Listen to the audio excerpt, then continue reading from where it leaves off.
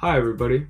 My name is Quentin Gaudio, and this is my podcast to help to educate you about the coronavirus and the COVID-19 pandemic. My focus question for this podcast is, when and how will the COVID-19 pandemic end? So first, I will be going over some definitions so you, the listener, can have a stronger understanding of what I'm talking about. These words will be pandemic, endemic, and herd immunity. A pandemic is a disease that is prevalent throughout a country or the world.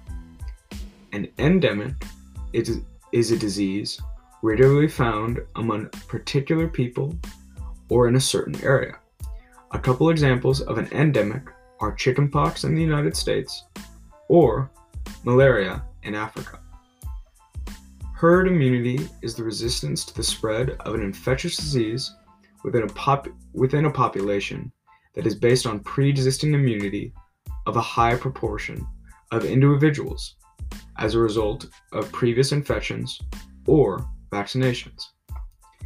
Now we've gotten all of the definitions out of the way, let's start. So first, let's talk about how the world will adapt to the COVID-19. Most likely, herd immunity will begin to develop among the world communities, and COVID-19 will go from pandemic to endemic. Herd immunity builds as people are vaccinated. That is why getting vaccinated is so important. You're not just protecting yourself, you're protecting your friends, your family, and your community. But before a vaccine is created, and before we have herd immunity, here are a few tips to help you and the people around you stay safe and healthy.